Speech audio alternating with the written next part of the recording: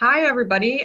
This is Adrienne Bloom, Editor-in-Chief of H2 Tech, and I would like to welcome you to our first edition of H2 Tech Talk. This is a podcast for H2 Tech, and today we have a great guest with us. We have Deepak Bawa. He's the Director of Project Development for New Fortress Energy, and we're going to talk a little bit about blue hydrogen and the energy transition. But before we get started, I'm going to invite Deepak to tell us a little bit about himself. Deepak? Hello, again. Thank you for having me on the show. I'm a mechanical engineer by education, and I have 20 years of experience working with different kind of EPC companies in project development and project management. And I have executed like LNG projects, hydrogen projects, ammonia, methanol, and a lot of other capital projects. And right now I'm working with New Fortress Energy as Director of Project Development. Yeah.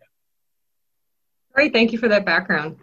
Cool, so with that in mind and your extensive background in these things, kind of to launch into the discussion around where we see hydrogen specifically looking at the development of blue hydrogen and how that can be utilized in where we're going with technology these days in the growing hydrogen economy. Where do you see blue hydrogen's role in the current oil and gas energy infrastructure?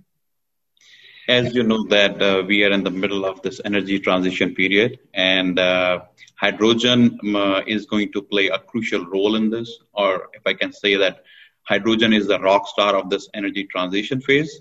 And hydrogen generally is used in refining and chemical industries. And now people are talking about hydrogen to use as a transportation fuel or aviation fuel, which is basically changing the game. So as you know that there are three types of hydrogen we are talking about these days: gray hydrogen, blue hydrogen, and green hydrogen. Blue hydrogen is more balanced than gray and green because it gives you the hydrogen at an affordable price, and it doesn't emit the carbon like the gray one. So if I compare it in another way, that blue hydrogen is basically green hydrogen is basically the BMW and Audis of the hydrogen market. Mm-hmm. And blue hydrogen is more like Toyota and Hondas. So not all the people can afford the BMWs and Audis as they are still expensive, but most people can afford the Hondas and Toyotas. So that's why we need blue hydrogen in this energy transition. Yes. Mm-hmm. All right.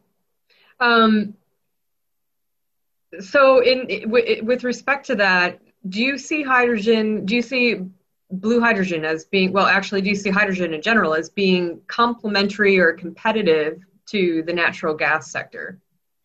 Both actually. The blue hydrogen is basically made from natural gas. When we do the methane pyrolysis, we get the blue hydrogen.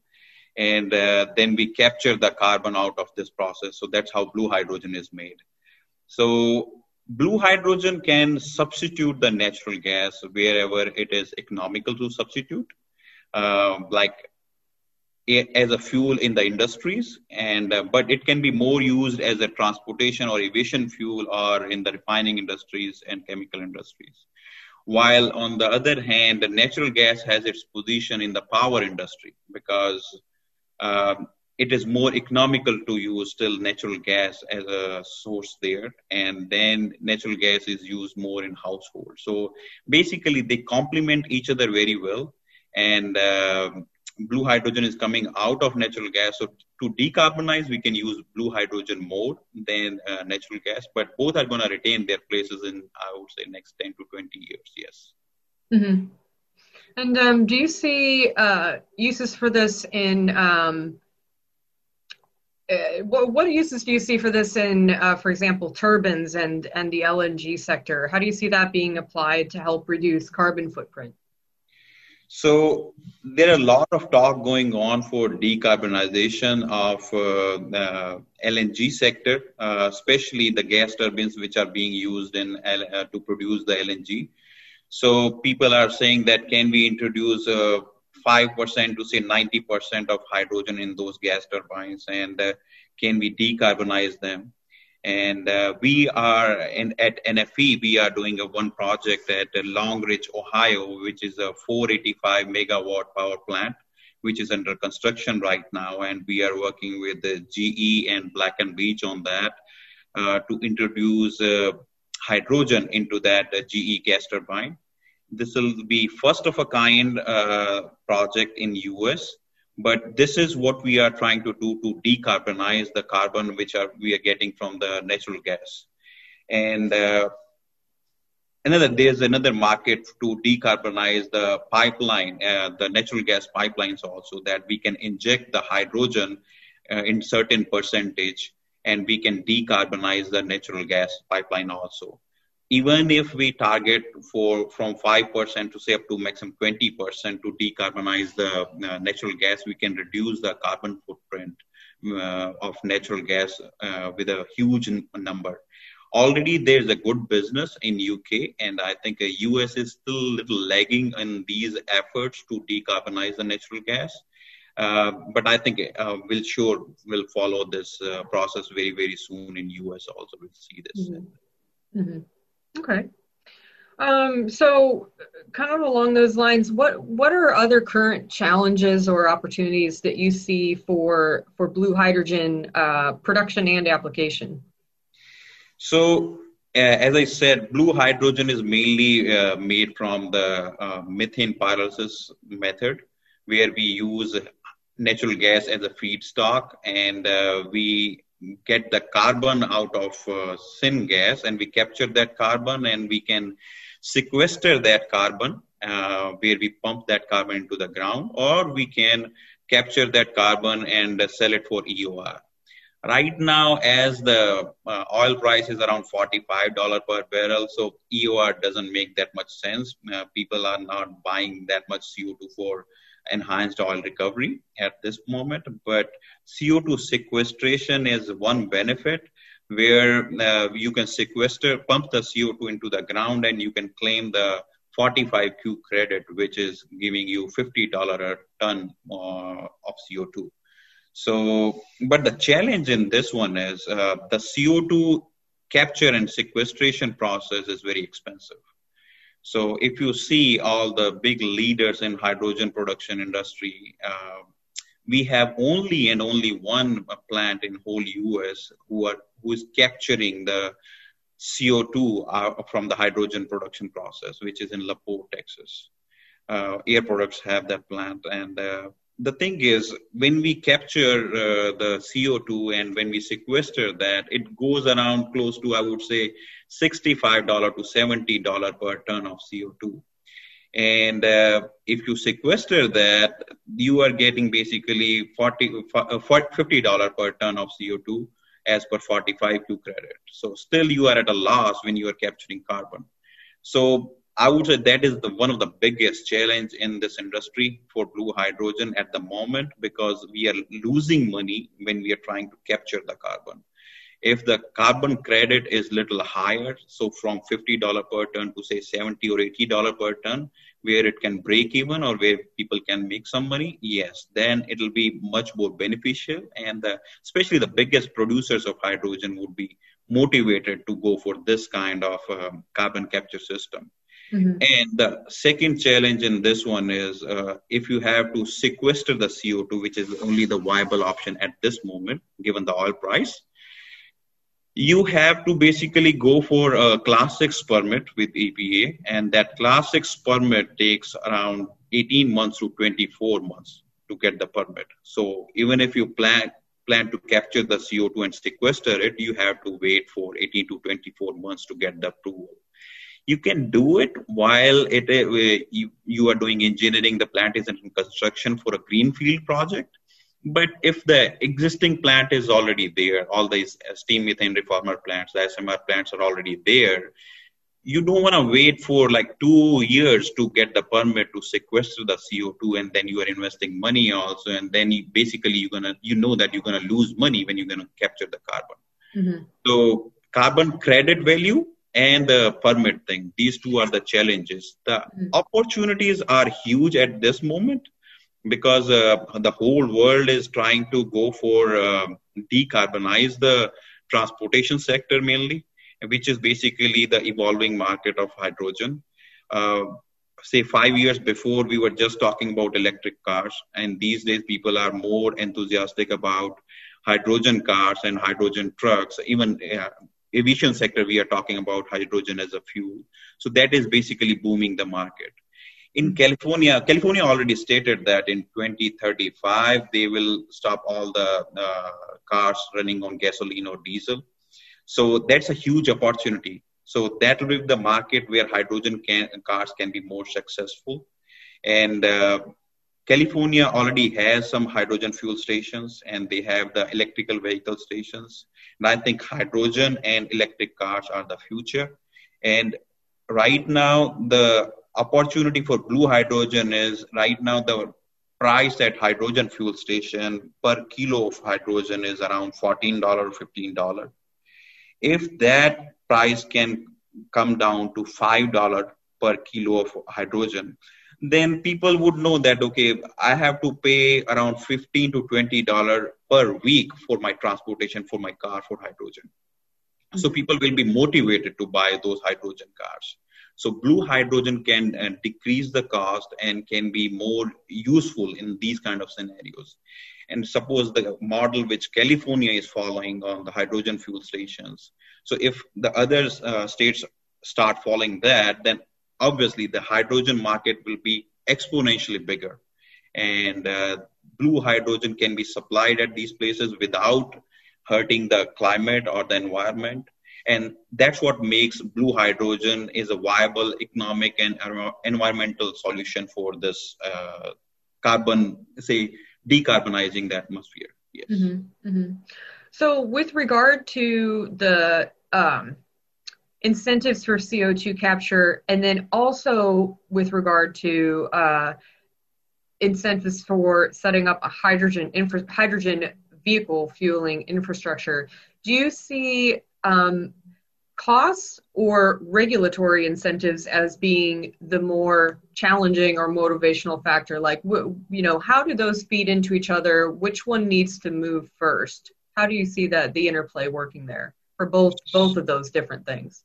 So I would say first, given the fact that we have some technological challenges also for CO2 capture, there are not that many successful CO2 capture plants all around the world, although there are, but mainly one or two technologies are successful.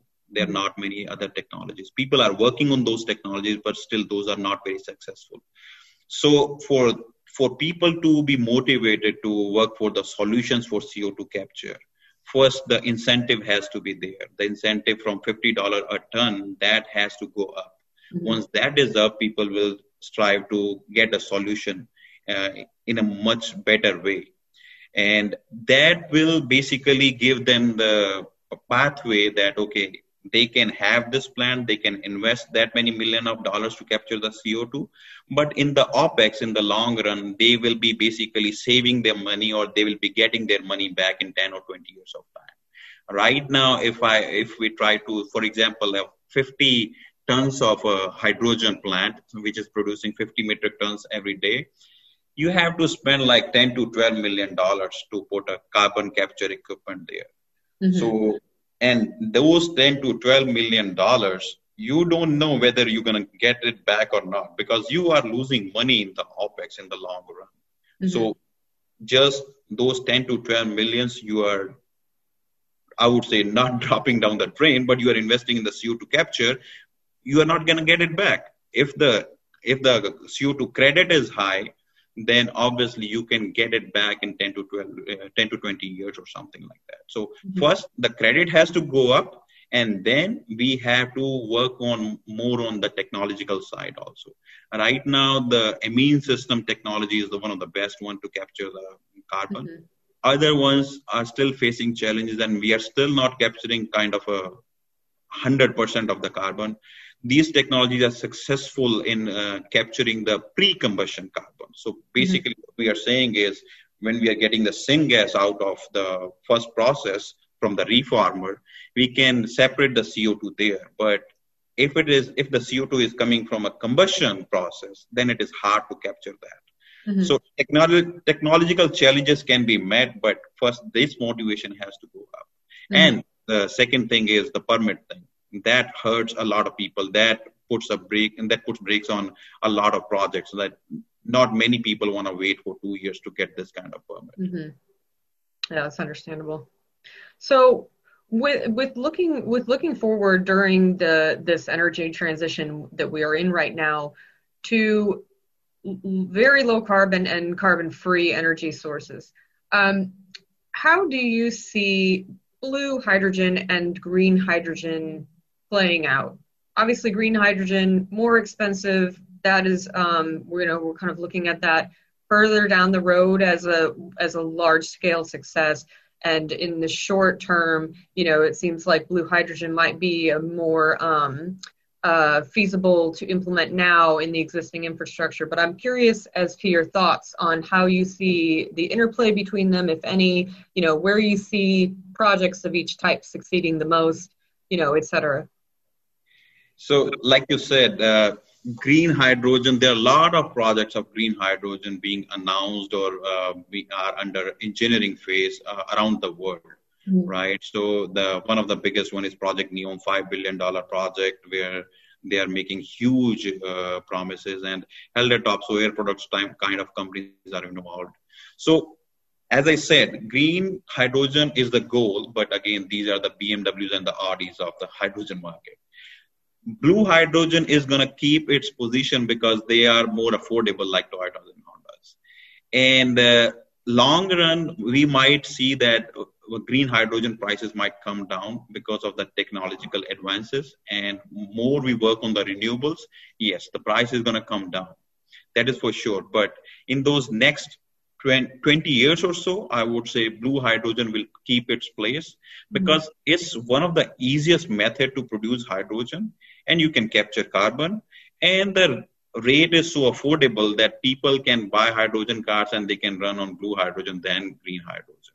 Mm-hmm. So, but green hydrogen on a bigger scale, I would say, like for aviation sector, if we talk about, if the governments are giving subsidies for green hydrogen at this point, and there are so many projects happening for that actually. So for that kind of sector, green hydrogen makes more sense where governments are giving them subsidies to produce green hydrogen for aviation fuel. Mm-hmm. So both have their own places, and how it turns out, how soon we can make affordable green hydrogen, it depends on that. So for example, another example is for refining industries or for chemical industries where we are making ammonia, methanol, and urea from hydrogen. Then blue hydrogen makes more sense because not everything is carbon free in that process, even though you are trying to use green hydrogen, but not everything is carbon free in that process. So it's better to use blue hydrogen, and you can integrate it better than green hydrogen because some of the equipment you can integrate very easily with ammonia process or methanol process. So both have their own places. The only thing is we need to work more on the green hydrogen side to bring the cost down. And I have seen few companies who have very groundbreaking technologies in green hydrogen. And how it looks on paper is the cost looks much cheaper than what we actually see these days. But again, technological development is a phase like 5 to 10 years. So by that time, we'll be seeing that, cost of the green hydrogen will come down.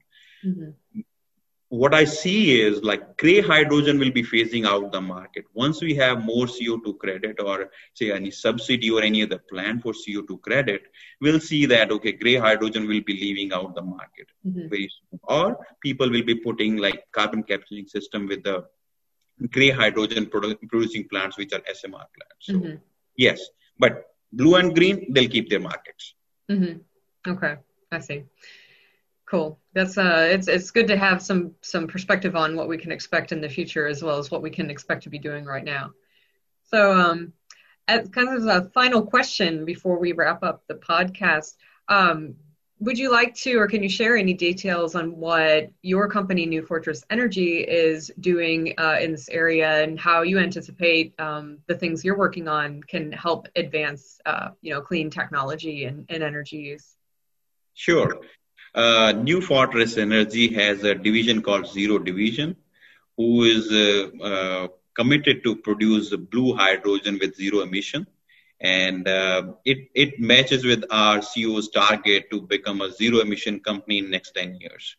The bigger companies are talking about being zero emission company by 2050 or something in like next 30 years. But our target is very bold, and we stand with our target to be zero emission in next 10 years. Wow. And we have invested in different technologies to produce the blue as well as green hydrogen at a much cheaper rate.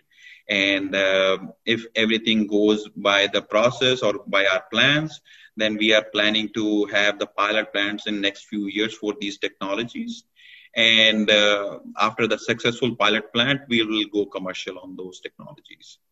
And as I said, that we are already have that project at Long Ridge, where we are introducing the hydrogen into the gas turbines in a 485 megawatt power plant.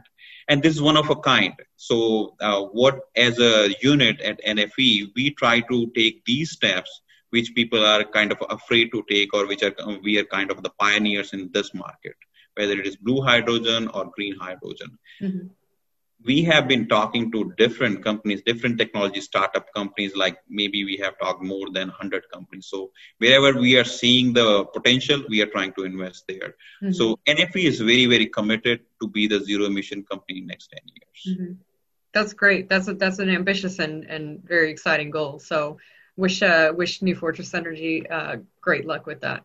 Thank you. So thank you so much for being our first guest on H2 Tech Talk, Deepak, and appreciate all of your insights and information. And I really appreciate you speaking your expertise on especially blue hydrogen and the energy transition and how we see all of this kind of falling into place over the next couple of decades. Very insightful stuff. So appreciate you talking with us today. Thank you, Edwin. Thanks for having me on this podcast.